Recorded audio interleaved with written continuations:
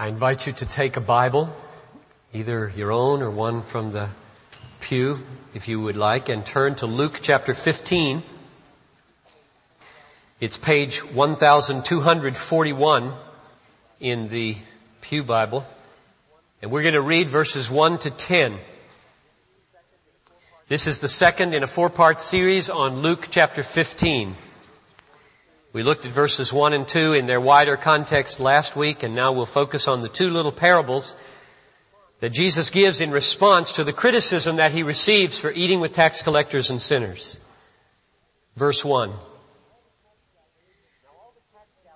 Now all the tax gatherers and sinners were coming near him to listen to him. And both the Pharisees and the scribes began to grumble, saying, "This man receives sinners and eats with them." And he told them this parable, saying, "What man among you, if he has 100 sheep and has lost one of them, does not leave the 99 in the open pasture and go after the one which is lost until he finds it? And when he has found it, he lays it on his shoulders, rejoicing. And when he comes home, he calls together his friends and his neighbors, saying to them, 'Rejoice with me, for I have found my sheep which was lost.' I tell you that in the same way, there will be more joy in heaven over one sinner who repents than over 99 righteous persons who need no repentance. Or what woman, if she has 10 silver coins and loses one coin, does not light a lamp and sweep the house and search carefully until she finds it? And when she has found it, she calls together her friends and neighbors, saying, 'Rejoice with me, for I have found the coin which I had lost.' In the same way, I tell you, there is joy in the presence of the angels of God over one sinner who repents." Now, we live in a world that is very different from the world of John Bunyan 300 years ago, or George Whitefield 200 years ago, or D.L. Moody 100 years ago. Very, very different world in which to do the kind of work they used to do. And this week, Abraham and I went downtown together and were confronted with one of those remarkable differences. We went to Barnes & Noble bookstore. I don't know if you've been to a major retail bookstore recently of that magnitude. It's really quite an overwhelming experience. It takes up about a half a block downtown, and it is a remarkable meeting with the overwhelming, relentless, seemingly ever-expanding, aggressive pluralism and diversity of the world in which we live. Every topic, every sport, every vocation, every worldview, every philosophy, every religion you can think of not only has a book or two, but sections of books or two on them.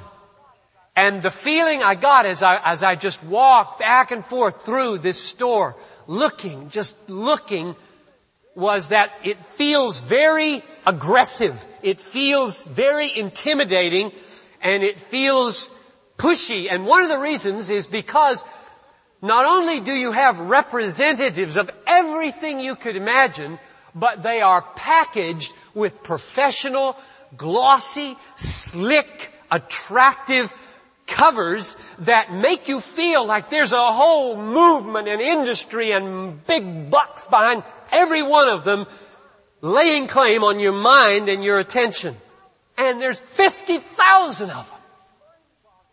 It's mind-boggling when you let yourself feel that there's persons, there's worldviews, there's convictions and beliefs and standards and values different behind almost every one of these books, laying claim on Minneapolis. And Barnes & Noble has thousands of stores all over the country.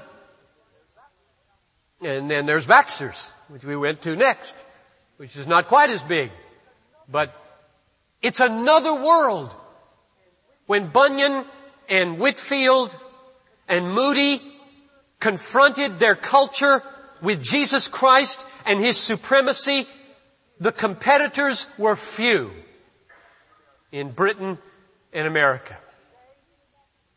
Today, if you want to stand up and say, Jesus Christ is the one way to glory and heaven and eternity and God, you got 50,000 competitors.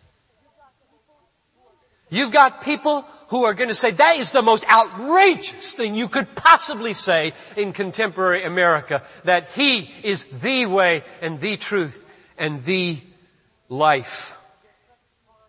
And you get pressed upon and aggressively pursued, and if you can't read, that's okay, because they got the books on tape and headphones to hear them, to see if you want them. It is a remarkable experience. It's kind of our world in microcosm, as I walked through there and just felt, this is the place. This is the world in which I must stand up and say what the Apostle Paul said, God, Minneapolis, God was in Christ, reconciling the world to Himself. God was in Christ. You see Christ, you see the God, the one solitary Creator God was in Christ, reconciling the world to Himself. And Jesus Himself said, if you've seen me, you have seen the Father. Outrageous claim. Outrageous claim. We need to be aware of this. We really need to be aware of it. Our situation is a lot more like the Apostle Paul's. Let me stress this a minute, because, you can easily become discouraged thinking of history as a kind of evolutionary spiral towards one thing. It isn't. It isn't, except in the macro view of God. As we look at it, it is not an evolutionary spiral so that you say, oh my, it was easy in Bunyan's day, and it was a little harder in Whitfield's day and a little harder in Moody's day. And it's impossible today to stand up and say that Jesus is the only way, because history is moving towards diversity and pluralism and tolerance, and there's no way you can be a Christian like that today. There's a historical mistake there. Big historical mistake. History is longer than 300 years. Did anybody know that? Did anybody know it's longer than 25 years? It's longer than 300 years. It's at least 2,000 years. Did you know that? It's a lot longer, but you know what happened 2,000 years ago? The Apostle Paul, who was knocked off his horse by the one and only God, who said, I am Jesus, whom you are persecuting. I am the way. You thought I was a false Messiah. I am the way. He converts Paul, and Paul goes to Ephesus, Athens, Corinth, Rome, and you know what those cities were like? Minneapolis. Only worse. A cacophony of sorcery and witchcraft and gods and religions and philosophies and worldviews as various as the caravans going back and forth across the Mediterranean world. We're going back. We're not going anywhere into difficulty. We're just going back to the way the gospel was born and spread and triumphed. How is it possible that in a world like that, where there were tens of thousands of competing little groups of people all thinking they had a corner on the gods, that Christianity became the empire religion in 300 years? Well, it was blood, it was faithfulness, it was the power of the Holy Spirit, it was preaching, it was signs and wonders, it was a lot of different things. We are called to stand up at work tomorrow and in all kinds of ways, down at the park in an hour, and commend Jesus as the way, the truth, and the life. Now here in this text, let's see if I can show you why all this came to my mind while meditating on this text. Jesus is speaking now in verses 1 and 2, or He's there acting in a Barnes & Noble type world this morning as He speaks these words. He's with tax gatherers and sinners, and the religious leaders of that day do not like Him receiving and eating with them, and they indict him and they say, this man receives sinners and eats with them, challenging Jesus as if to say, why are you doing that? What does this mean? What's going on here? How can you do that? And his answer is spectacular. He might as well have dropped an atomic bomb. Now you've got to have eyes to see the spectacularness of it. If this answer is true, then he may as well have dropped an atomic bomb. Here he is. It's a little Jewish village. Now don't glorify this and say, oh, this is a Bible, you know. Just picture this. It's a little Jewish village. It might be in Guinea, Bert. Just a little Jewish village. Nobody in the world knows this is happening. And there's a dinner. There's a lunch happening. And a few people, I don't know how many, a few dozen people probably. No big crowd.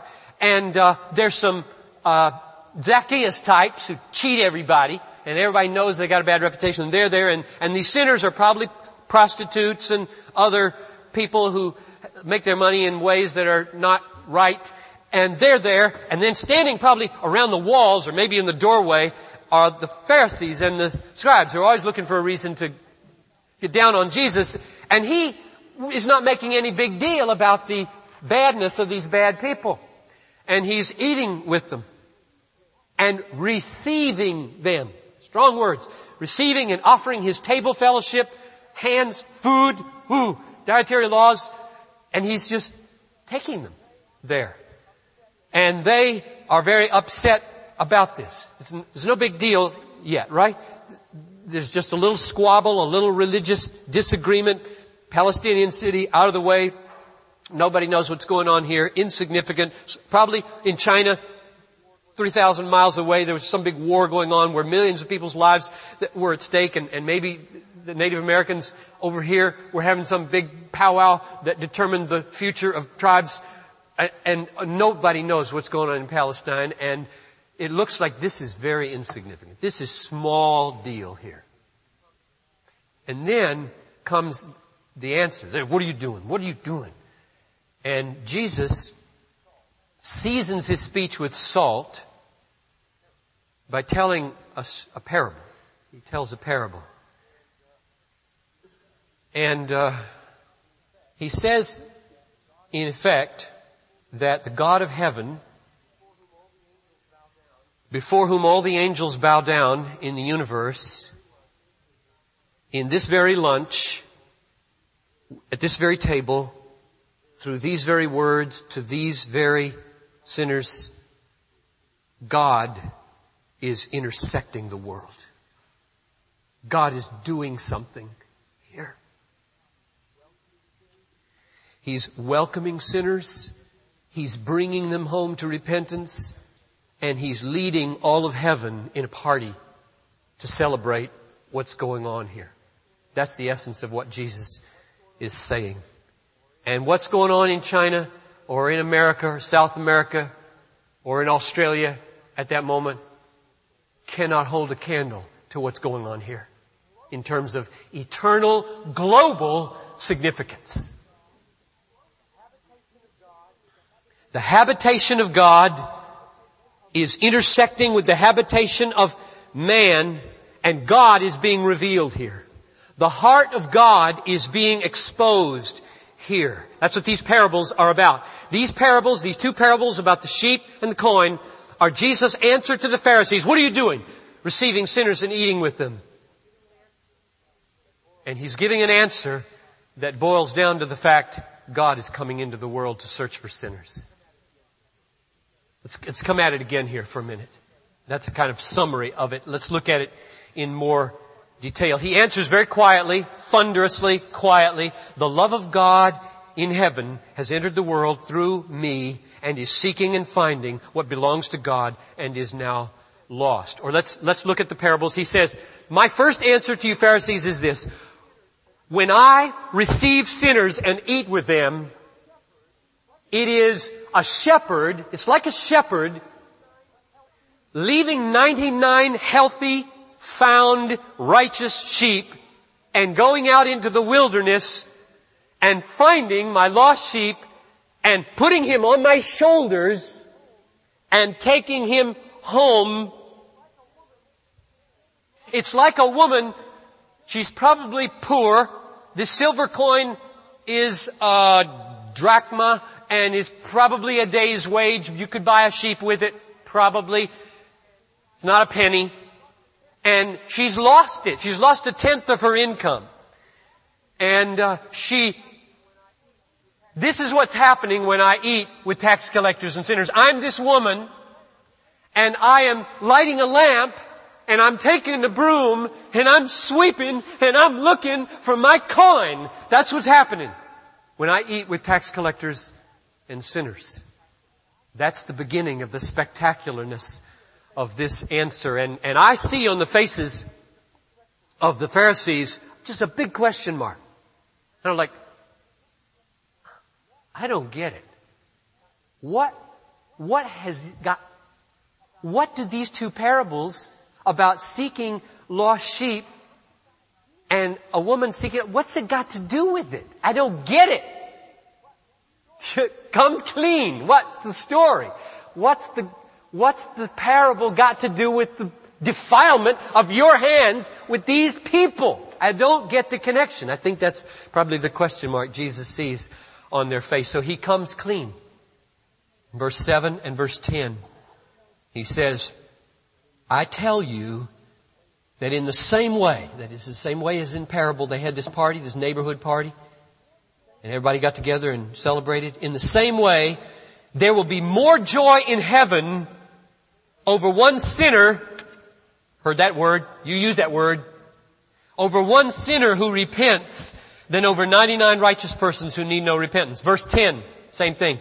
In the same way, as in this parable, they had the party, I tell you, there is joy in the presence of the angels of God over one sinner who repents. Now, at that moment, I think something happened in the room. I think there was a moment of hushed silence. And in that moment of silence, I think Jesus looked around the room, just right into people's faces. Because at that moment, something had to happen with that question mark on their face. And two things could happen to it. Let's just take them one at a time. Two things did happen to it in different people. First thing that happened was this. The Pharisees are listening to this and they're hearing him say,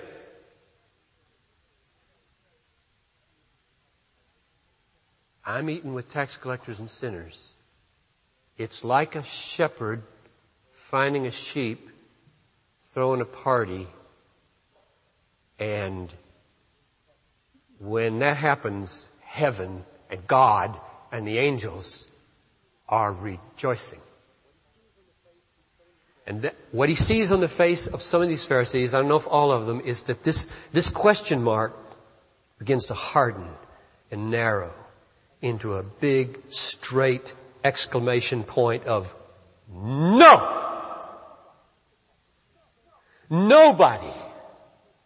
Nobody can talk like that. Nobody can have the presumption to say that kind of thing right now in this place. This is a Jewish world, or we might say today, this is a Barnes and Noble world. It's blasphemy in a Jewish world, and it's presumption and arrogance in a Barnes and Noble world. Nobody can hint, even parable or no parable, you can't talk like that. You can't start hinting that what happens in heaven is hinging on your eating with tax collectors and sinners. That God's joy is somehow being realized in your joy around this table, in this room, as you receive tax collectors and sinners. And as they come and find fellowship with you, they're finding fellowship with the Father. And as you receive them, God is receiving them. And as their sins are being forgiven here by you, God is receiving and forgiving their sins. Nobody talks like that. No is one big answer. No way will we let you talk like that. And ultimately he was crucified for talking like that. Nobody in a Barnes and Noble world talks like that. That's one thing that he saw. It's not the only thing that he saw. In fact, I think when he saw that, if not on the outside, I think on the inside there were tears. It says over in Mark at one point where that happened, He looked out upon them with anger, grieved at their hardness of heart. Can you bring those two words together in your life? Anger at their hardness of heart and grieved at their hardness of heart. Two things that feel so at odds, but they're both right. They're both right to feel. And I think he felt them right there, and inside he wept. And at that moment, you know what he was composing in his mind? The parable of the prodigal son. Longer, more delicate, more emotional, more receptive. And as he watched them through the parable of the prodigal son, that's next week's sermon, he got to the last part, the parable of the elder brother. That's the Pharisee. And that's the way he ended it. And it's a tragic ending. But that's not all he saw in that room. He had just said, I received tax collectors and sinners. They have condemned him. This man eats with tax collectors and sinners and receives them. And he answers back, it's like a shepherd finding sheep. It's like a woman finding a coin.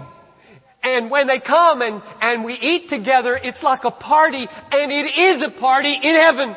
This is happening right now. God is so happy with what's happening right here. And other faces have worship begin to rise in their heart. And they begin to say, if not explicitly, over time, as they come to realize what's going on here, you are the love of God. You are the outstretched arm of God. You are the crook of the shepherd's staff in the wilderness. And I feel it now around my neck. You are the broad shoulders where I'm beginning to ride on my way home to the flock of God. There's another group of people that are seeing, I get it. I get it. I get it. He's the bridge. He's the way home. He's the shepherd.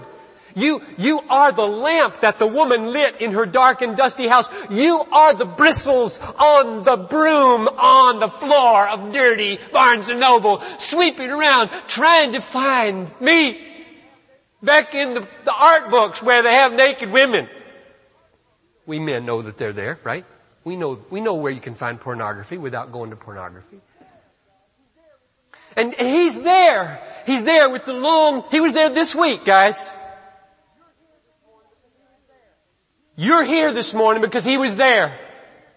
Somebody in this room is here this morning because he was there with the bristles on the broom, and you were the dirty little coin peeking at something you weren't supposed to be peeking at, and he's just down there sweeping to find you. And you're here. He found you. I know that you are to meet him today. We've got prayer teams ready to pray with you afterwards. I would love to talk to you. There are people that God's been sweeping up this week. People that He's got the crook around their neck and it hurts them a little bit and their conscience is killing them and they want out of this thing. And you're in this room right now to find out this is not a noose. This is a shepherd's crook. That's why you're here. That's why He told these parables. There's more joy in heaven over one sinner who repents. Let me close with 3 brief implications. Those are the 2 faces. You're one of those faces this morning. Don't be the hard face. Don't be the face that started with the question mark that hardened into a no exclamation point.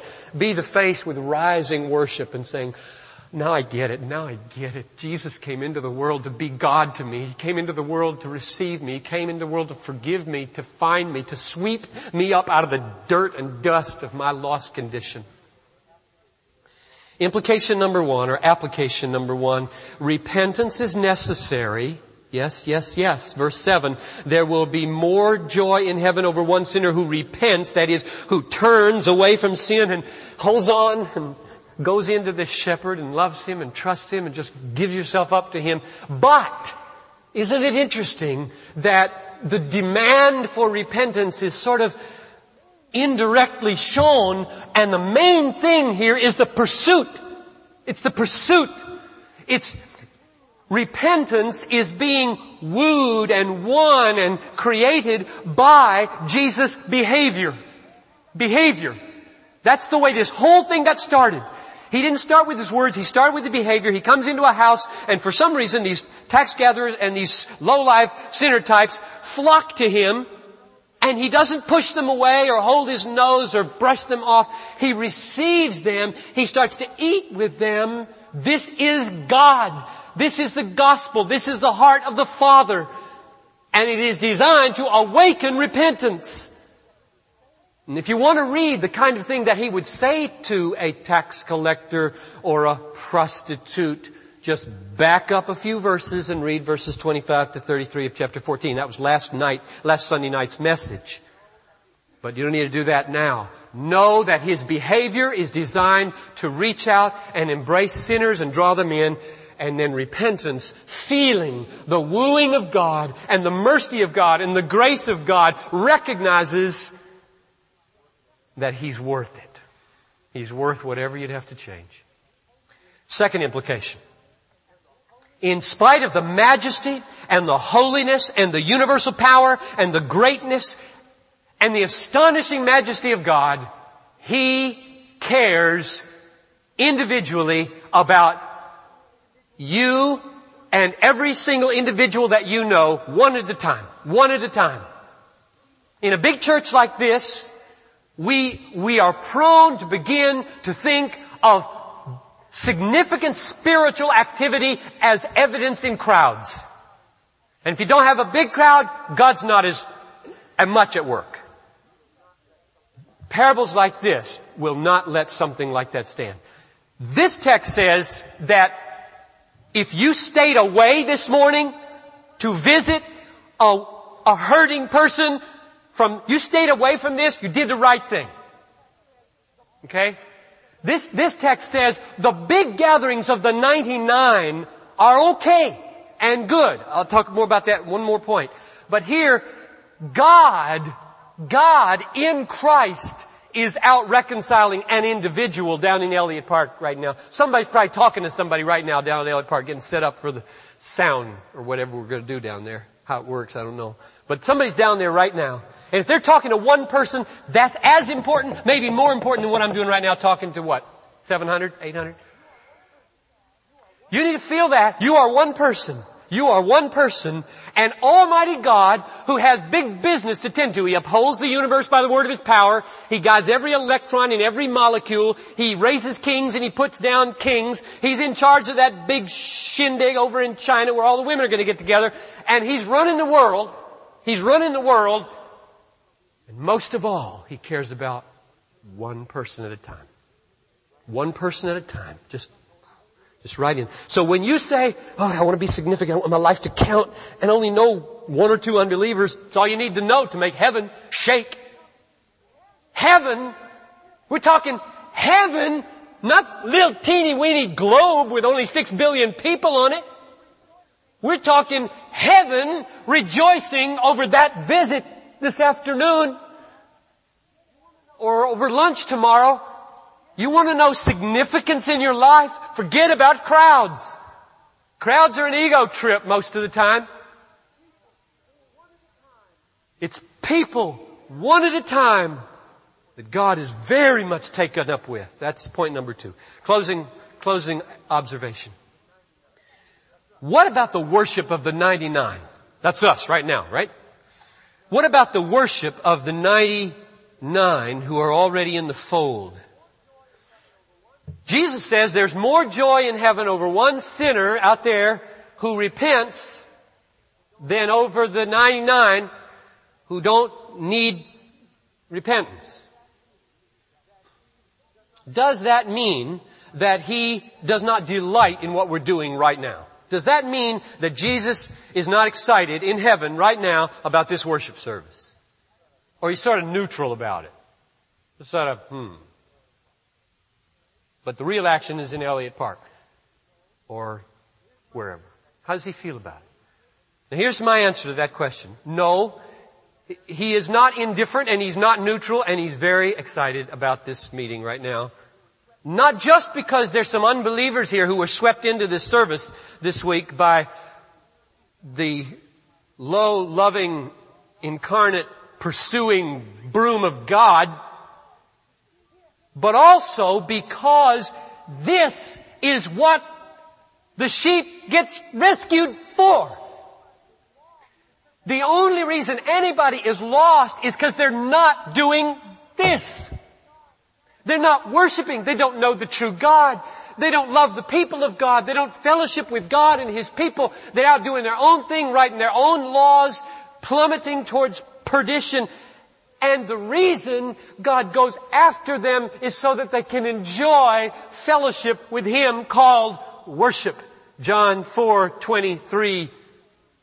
He is seeking such to worship Him. You can't say God is indifferent to worship if the very goal of personal evangelism is worship, which it is. However, let's make sure we say this right now. We live in a world where most people do not have a personal relationship with God through Jesus Christ. And if therefore we get so caught up and fascinated and enjoying this little experience of worship on Sunday morning that we don't have a heart to include them in it at risk and cost to our lives and convenience, you know what? We're not worshiping the God of Luke 15. And it's scary to think what He might think of our sacrifices, what they might smell like. The test of the authenticity of Sunday, remember this one, is Monday. The test of the authenticity of my affection for God right now as I preach, and I love Him. I love Him. I love the looks on your faces. I love the fellowship of God's people. I love my work. I love the Bible. I love the gospel. And I might be deceived and a liar. And the test is, do I love unbelievers? Do I want them to share it? Is it real enough to get me off my can talking to them with earnestness and yearning? If I can't and don't, the big problem is not that there's some little thing that needs to be fixed there. The big problem is, who do I love in my worship? What God am I beholding that I can have such a ravished experience of Him and let that person go to hell? What kind of worship is that? What kind of God is that? It is not the God of Luke 15. So my closing exhortation is, for the sake of true worship, here and around the world, for the sake of the true worship of God, let us leave the 99 now and go eat with tax collectors and sinners this week. I want to close like this. You can just keep your eyes open. I say I was going to have you bow, but just keep our eyes open. I'm going to have some people stand in a minute. A lot of people are going to stand. So don't think you're going to be by yourself. And I want you to stand just so I can focus prayer for you, and you will remember. I stood on Sunday, and that'll help you this week. And the people that are going to stand is this. And I don't want everybody to stand. And it isn't an indictment if you don't stand. It's a special burden that you feel. God's been doing something recently to give you a special burden for somebody. For me, I could name the person, but I just want to be delicate. I've got a special burden for a couple of people that are lost. And I want them to be saved. I want them to be with me in eternity. Now, I want wisdom to know how to press and how to not press, how to do. I need wisdom. I'm going to pray for that. And a lot of you have that. Somebody, it's a relative, it's a friend, it's a neighbor or whatever, just a special kind of urgency has been on you that is probably of God. And you'd like me to pray with you, and we pray for each other, that in the next week or two, this message, this wonderful Christ, would so fill you as to create an opportunity for some good time of testimony and prayer, perhaps. So if there's somebody in your life that you carry a burden like that for, stand up right now, would you?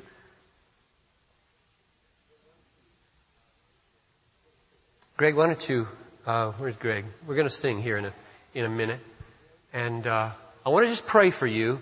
And then when we're done praying, I'll have the rest stand. And those who are sitting, pray earnestly. And it may be that God will birth in you right now such a burden for somebody. But right here are this week's or the next couple of weeks' people whom God seems to have been giving something special for. To pray toward, to work toward. A sheep that's out there, a coin that's in the dirt. And there's a light to be lit. There's a broom to be swept.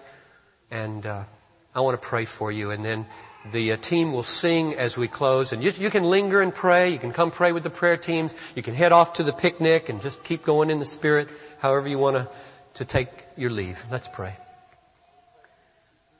Father, I want to pray for two groups of people now. One is the group of people that you swept in here today who need the gospel and who have heard it and who are being drawn mightily by you to trust Christ and forsake sin and find forgiveness and be received by the Father and have eternal life through Christ. And I ask that that transaction would be completed now. And I pray now, Lord, for those who are standing especially, that those whom they have in their minds right now, even as I pray and as we collectively as a congregation, 700-800 prayers going up to you, that right now, wherever those people are, they would sense God in their lives. That they would be jolted in whatever their need is. Whatever sin they need to break free from. Whatever wrestlings with unbelief they need to break out of. May they feel you, sense you. And then providentially, Lord, work the circumstances out in the coming couple of weeks so that these people who are standing would find themselves in remarkably God-orchestrated circumstances to bear a saving witness to Christ. Don't let them be anxious, Lord. Don't let them feel guilty about the timing. The Bible says don't be anxious about what you should say in that day. The Holy Spirit will tell you. He doesn't want us to carry around that load. Lord, free them. May they just bask themselves in having been welcomed to the table. And may they be able to commend it because it is so satisfying to them. And now let's all stand together. Father, all of us who are in this room are sensing your tug to enjoy your love more and to commend it more. And as many of us go down to the park, take us in the power of the Spirit. May we be good examples in the city of those who love you and represent your name. And now the Lord bless you and keep you. The Lord make His face to shine upon you and be gracious to you. The Lord lift up His countenance upon you and give you peace. And all the people said,